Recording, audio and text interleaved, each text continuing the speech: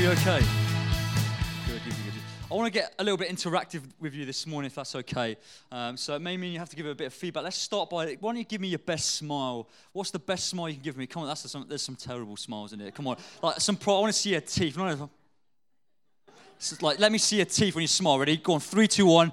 Smile, cheese. Nice. Right, I'm going to ask you a question to get us off and running, okay? I want you to talk to the person next to you about what would be your nightmare job? If there was any job in the world you would just hate to do, what would it be? Go on. Why don't you chat to your neighbour about that one? Right, that's enough time. I'm going to come round. I'm going to ask some people what their nightmare jobs were. Let's be interactive. Go on, Simon. What would be your nightmare job? Working in a call centre. Working in a call centre. It's not like, well, I just want.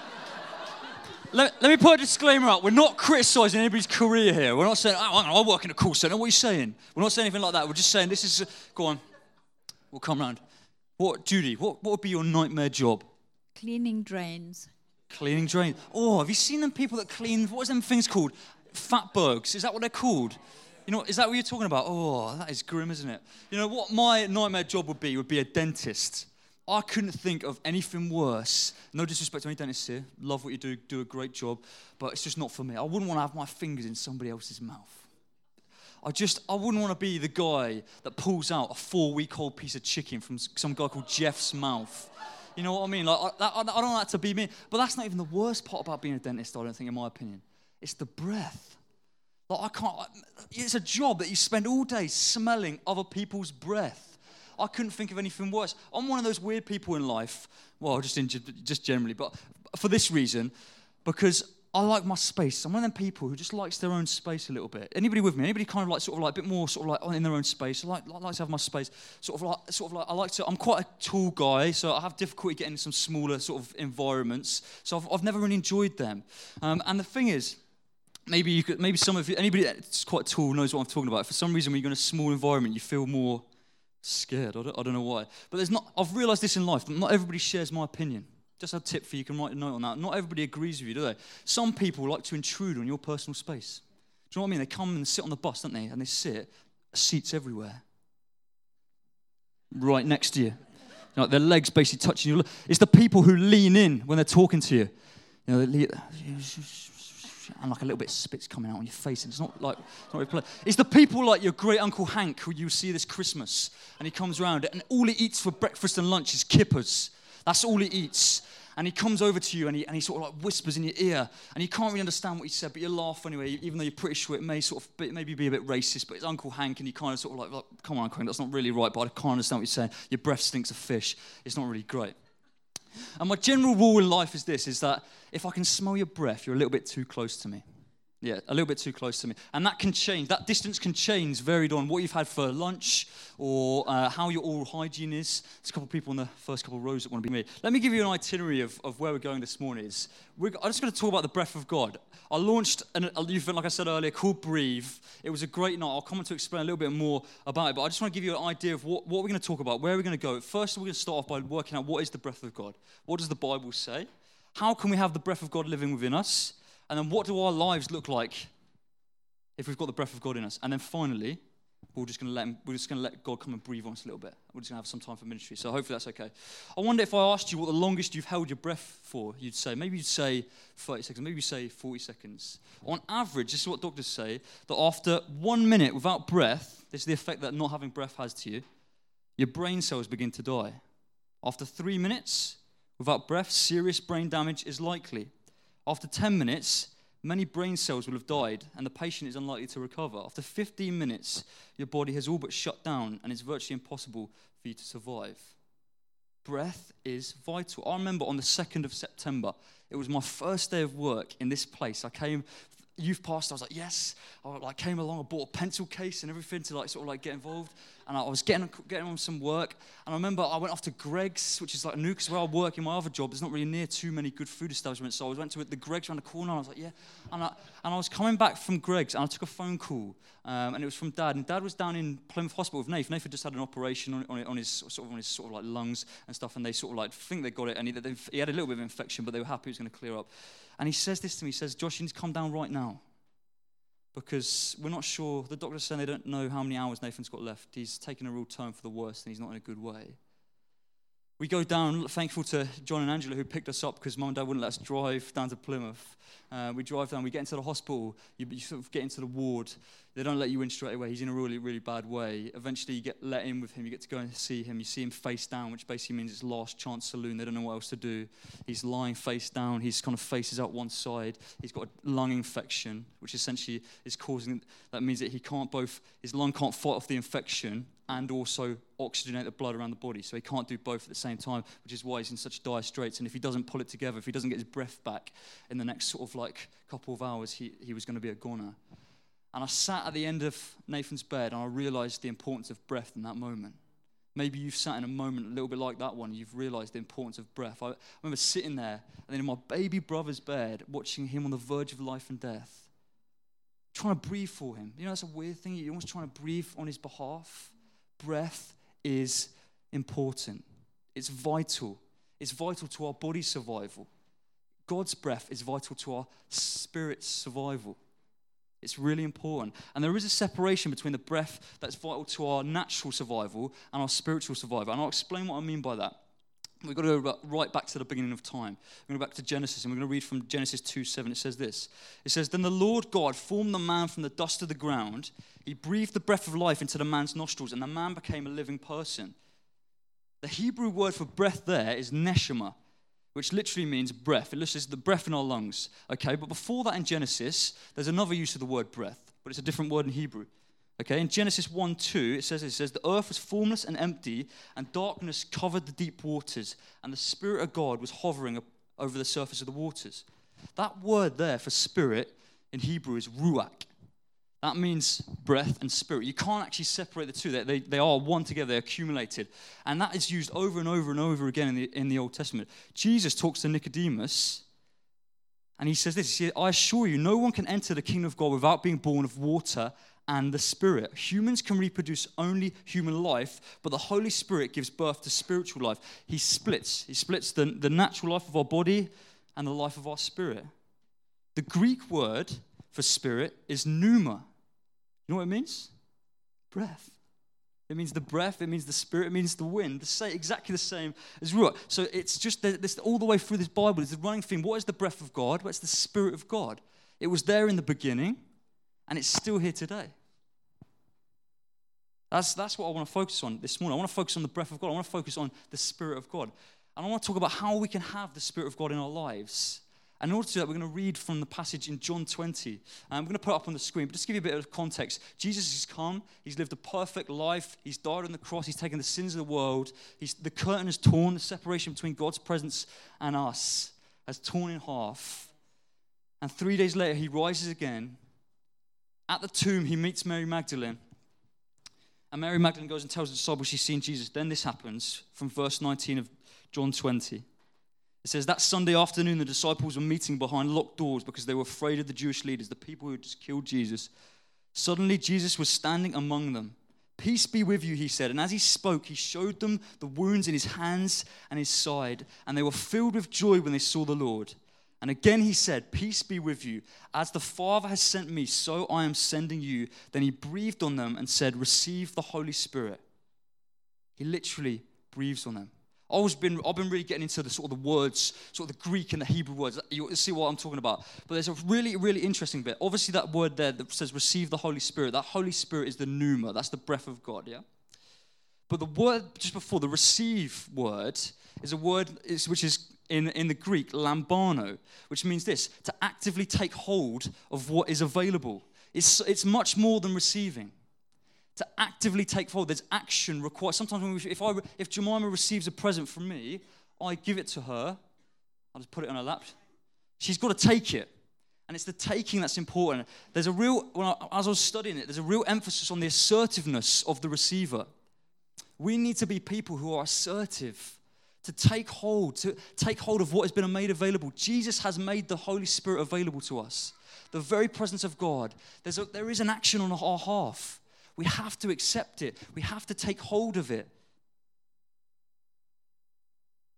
Well, how can we do that?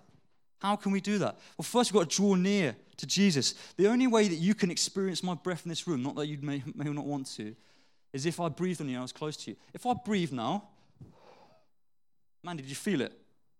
Didn't feel it, did you? Why? There's no proximity there. There's no closeness. If I go up to, I'm not going to breathe in your face, Matty, because it's weird, but if I was to go up to Matty and breathe on him, he'd be able to feel the effects of it. And the disciples, I wondered a little bit why the disciples were the ones that were breathed on. Why in John 20, why were they breathed on? In Acts 2, why were they the ones that were filled? And it's just, they were close to Jesus. They'd walked with him. They'd heard his words. They'd lived his words. They'd seen him die. They were in relationship with him.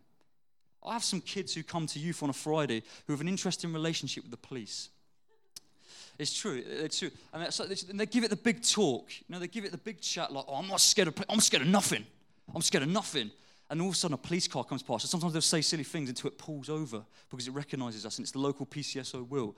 And as it pulls over and comes in, I turn around, say hello to Will, the PCSO. I turn around and the kids have scarpered. They've gone.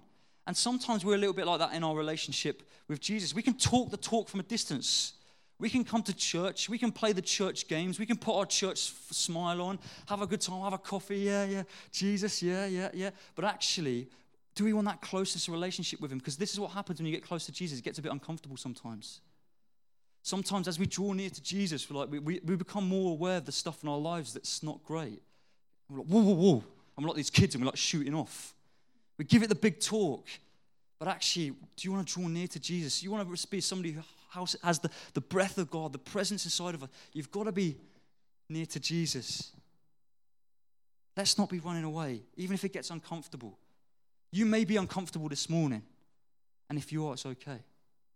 It's actually good, because it means that the Holy Spirit's trying to do something in your heart. It's important. Don't run away from it. And the great thing is that you don't need to be ready. You don't need to be ready. You don't need to have it all sorted. Sometimes I feel like in life, we feel like we have to have it all sorted. We've got to have it all together. You don't need to have it. You just need to be willing to receive. You just got to be willing to take hold of it. That's what the Christmas story is all about. You're willing to house the presence of God. It's a crazy story. I think it's absolutely bonkers. It's my favorite thing about Christmas because it's just so amazing that the Son of God, the God of everything, of heaven and earth, would come to earth, to a broken humanity, just so that he could be in relationship with you. And where does he come into? Well, he doesn't come into a palace. He doesn't come into a luxury hospital. He comes into a dirty, a dusty, a smelly stable. A place that probably had excrement on the floor, and that's not a joke. It's not a place where a human should have been born into, let alone the Son of God. But God chooses to send his Son into that environment, and I couldn't understand why, and I preached on it last year, but I just want to say it again. As I read that passage, I realized something about that stable. I realized that was me. That stable was my life. It was a life full of dirt. It was a life full of dust. A life that smelled. I did all the stuff wrong. That's sin. Jargon for stuff we've done wrong. I've thought stuff wrong. I've done stuff wrong. But Jesus chooses to come and live in me. Isn't it amazing? Isn't it amazing that God chooses that place for Jesus to breathe into a room that didn't deserve it? He chooses that room. There are rooms of people in here, there's lives of people in here where Jesus has spoken his life into places that you didn't deserve it. We don't deserve it. There's nothing we can do to deserve it. He did it when Jesus was born. He breathed into that room. It didn't deserve to have him in there. And he's been breathing into our lives ever since. What a miracle that is. That really is a miracle. This morning, I'm going to give the opportunity to every single person in the room. You can take hold of that Holy Spirit. You can take hold of that breath of God. And it's not just for today. And that's the great thing. It's not just for today. Sometimes I feel like I'm really passionate about the Holy Spirit because I believe it's something that actually, this isn't just for you. You'll take it out into your weeks and this will change your life. And I'll talk about my story a little bit later on of how it changed mine. But sometimes we can treat Holy Spirit like a trip to Alton Towers. And we go along once a year or every couple of months and we have a nice time and we get the picture and we get the t-shirt that says, I've been to Alton Towers. But it's not about that. It's not about that. It's about relationship. Your wife wouldn't be happy if you only spoke to her 1 hour every week. You may have a good time. You may enjoy that sort of relationship. But actually, it wouldn't be a good one. It wouldn't be a good one. We've got to be in relationship. Let's not just have relationship with him, but let's be dependent on him. We're dependent on our breath. If you didn't have your breath, you'd die. But sometimes with spirit, we treat him as a commodity, something we can have or leave, or take or leave. But he should be the thing we are dependent on. What does it mean to have the Holy Spirit in us? This is where it gets really cool. This is what the Bible says. It says this in Galatians 5. The Holy Spirit, the pneuma, the breath of God, produces this kind of fruit in our lives. Love, joy, peace, patience, kindness, goodness, faithfulness, gentleness, and self-control. That's a pretty good life. If your life looks like that's pretty good. Does your life look like that? When you go into your workplaces, do those traits, those fruits shine out of you?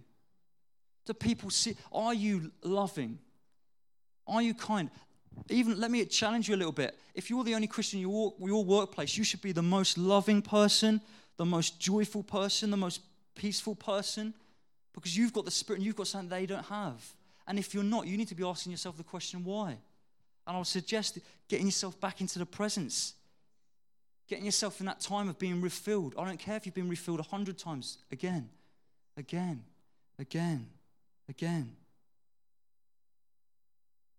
You know, Acts 2 is just the start. The book of Acts, they receive the Spirit many more times after that. Sometimes we just take it as an isolated incident, but it's a repeated thing. And what I've learned about spending time in the presence is I love who I am when I spend time with Jesus. When the breath of God breathes into me, I'm the best version of myself. I'm the nicest. I'm the kindest. I'm not being arrogant here. I just recognize it in myself. I'm more loving. I'm more peaceful. That's the place. We've got to live in that place. We've got to live in that place. And let me tell you, the enemy will do everything that he can to distract you from getting there. He's doing it this morning. Let me tell you, in your minds, there's things that you're thinking about that aren't this. There's things that are distracting you from the things that the Spirit wants to do in your lives. And you need to put them to a side and recognize, actually, that's the work of the enemy, and decide that, actually, I'm going to pursue the things of the Holy Spirit. I'm going to actively take hold of what God has for me this morning, whatever that may be. I don't care if you've been to church for the first time or the millionth time, it doesn't matter. But I'm going to make a decision to take hold of that Spirit that is available to me today. Well, apart from the fruits, what else do you have? Well, if you have the breath of God in your life, you have this, Acts 1:8. You will receive power when the Spirit comes upon you. You have the power. You have the power. You have the same power that raised Christ Jesus from the dead. That's Romans 8, living inside you. I mean, that's powerful. The power that overturned death. You have power in your life to see breakthrough in situations. You have power to see healing, to see restoration, to see deliverance. Maybe you need that this morning. You can have that power. We often harness the power, and we almost use it like a leash, don't we? And the Holy Spirit saying, why don't you pray for that person at your work who's got a bad back? And you're like, whoa.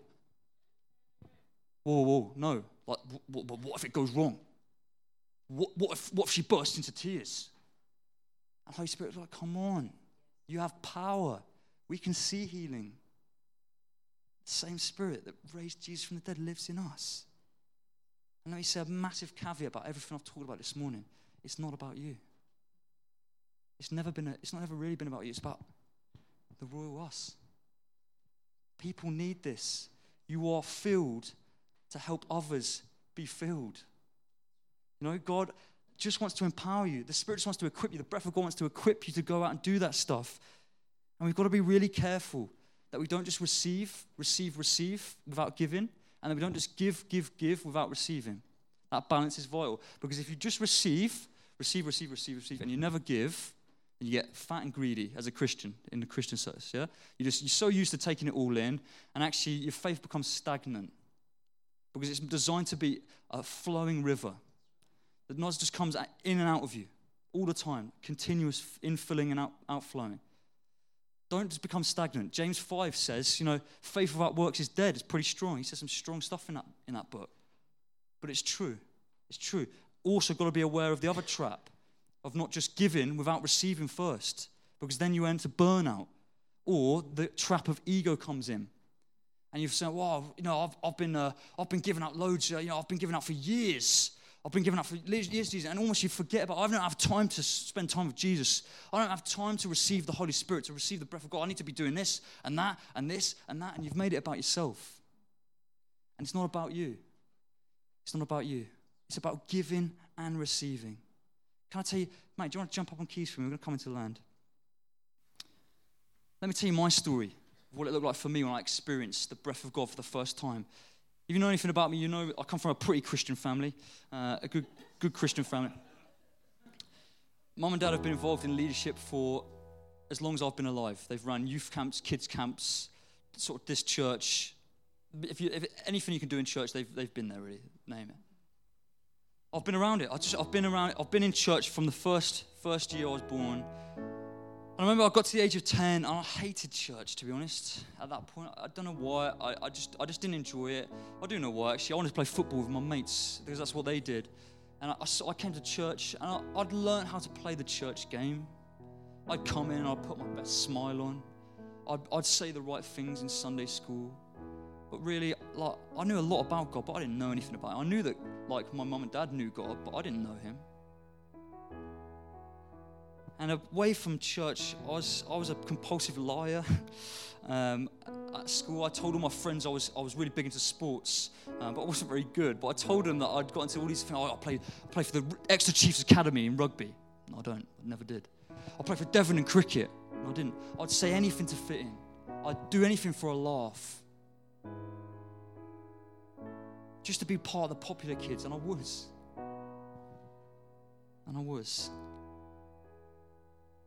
You see, whilst I was acting a really cool kid or trying to be cool and trying to fit in, behind it all, I was just a scared little boy. See, fear had a hold on me. I was scared of everything. You name it, I was scared of it. Scared of the dark, had a nightlight. I was scared of burglars under my bed, like not just like a child might be just usually, but I was check it like repeatedly sometimes. I was scared of not fitting in. I was scared of what if people don't like me. At 11 years of age, I went to this camp and I sat in a service like you today. And some guy was at the front, like I am, and he said, if you want to experience the presence of God, then why don't you come forward? I didn't know what that meant, really.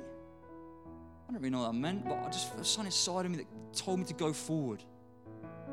So I went forward and I stood at the front, and some guy who I've never met since, and I couldn't tell you what he looks like, came and prayed for me. Put his hand on my shoulder. And as he began to pray, I felt this peace wash over me. This love. Something that I've never experienced before. And in a second, that fear, the anxiety just became washed away. I went back to school that September. Started a new school. I was a different boy. I was in every church program I could get to. Even the ones that probably weren't aimed at me, I was there. I'll maintain that to today. I'm passionate about this place. I love it to bits. I was different. I went into school. I brought one friend to church. He became a Christian. I brought another. We had to get a minibus to start bringing us from school to youth on a Friday night. I was changed. I'd moved from being somebody who was influenced by others to somebody who influenced others. And that's what the presence does. I don't know what your story is in here today, but I know that the Spirit, you need an encounter. Maybe you had one last night, doesn't matter. There's something new for you today. God's always doing a new thing.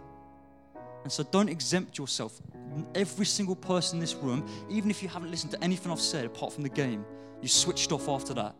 It doesn't matter, because actually God wants to do something in your heart as well. Will you stand with me a second? We're going to pray.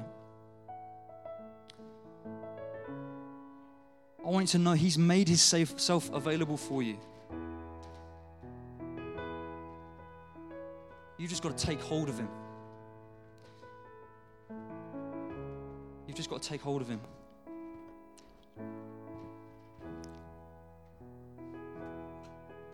Maybe you've experienced the Holy Spirit a long time ago, but it's been a while, and to be honest, you need a refreshing. I spoke to a 12-year-old girl who came to Breathe last night. I said, did you have a good night? She said, I feel so refreshed. I said, wow. That's what He wants to do. It's so simple. Sometimes we complicate it. Maybe it's the first time. Maybe you've never heard. Maybe it's like me that when I was that sort of 11 years old, I didn't really know what the Holy Spirit was. To be honest, or the presence of God. What is that? What is the breath of God? I don't know. But actually, there was something inside of me that knew I had to respond to what was being said that morning, that evening, whenever it was. And that maybe you've got the same inside of you.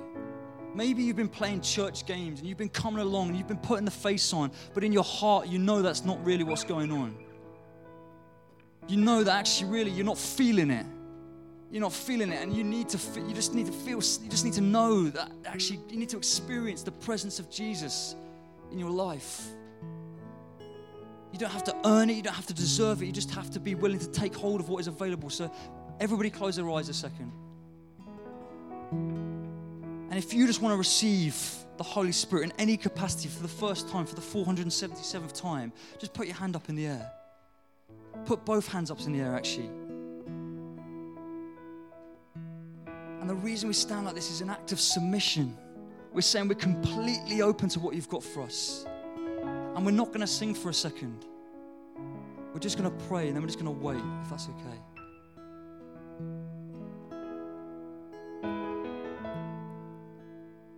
Holy Spirit, come. Breathe on us. Jesus, God. We need you, Jesus.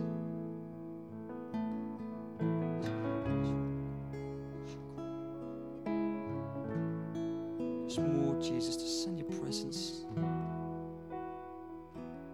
from the top of our head to the bottom of our toes. Just fill us completely up. Just pray more of your Spirit.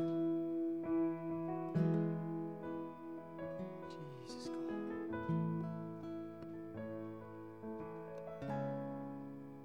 I don't want to leave this moment until you feel like you've got what God's trying to download into you. So we're just going to spend some time here.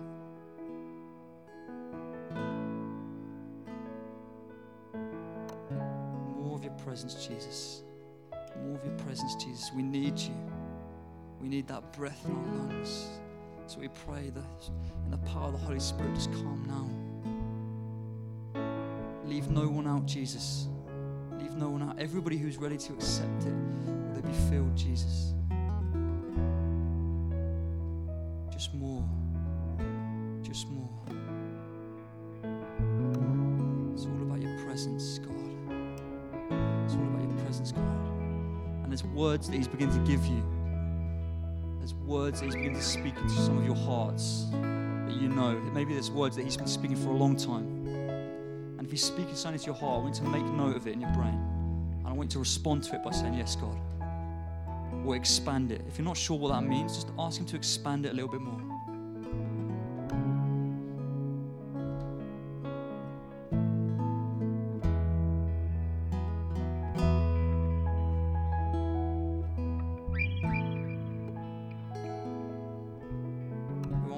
Presence, Jesus.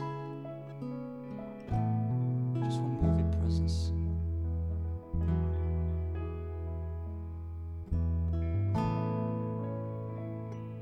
Sometimes there's some things in our life that we need people to come alongside us and help us out a little bit with.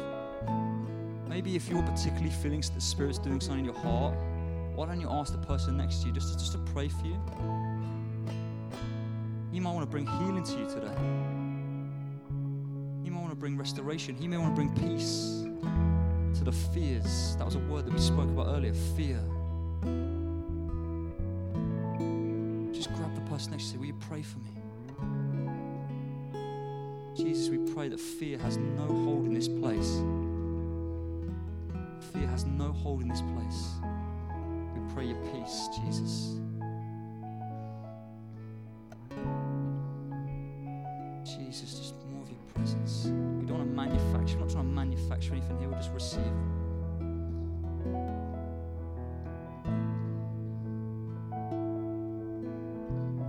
Jesus, come. We're going to start to sing in a second, but just keep receiving. Just receive the words. Just sing the words. These words that you are. I am a vessel.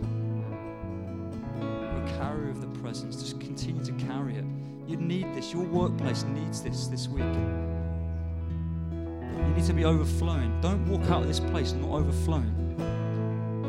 Because you will need it this week. You're going to need to be overflowing. This isn't going to suffice you forever. You're going to need to be filled again in the week. But it's a starting point. So God, just more. We thank you for what you've already done. We thank you for the words that are being spoken into people's hearts. We thank you for the healing and the restoration that you're starting. And God, as we begin to sing, we just make ourselves complete and open vessels to you, that that we'll be full and overflowing, that it just can't help but pour out onto our neighbours, onto our colleagues, into our family, into our husbands, into our wives, into our children. Jesus will just overflow, just the peace, the love, the joy that you've got for us.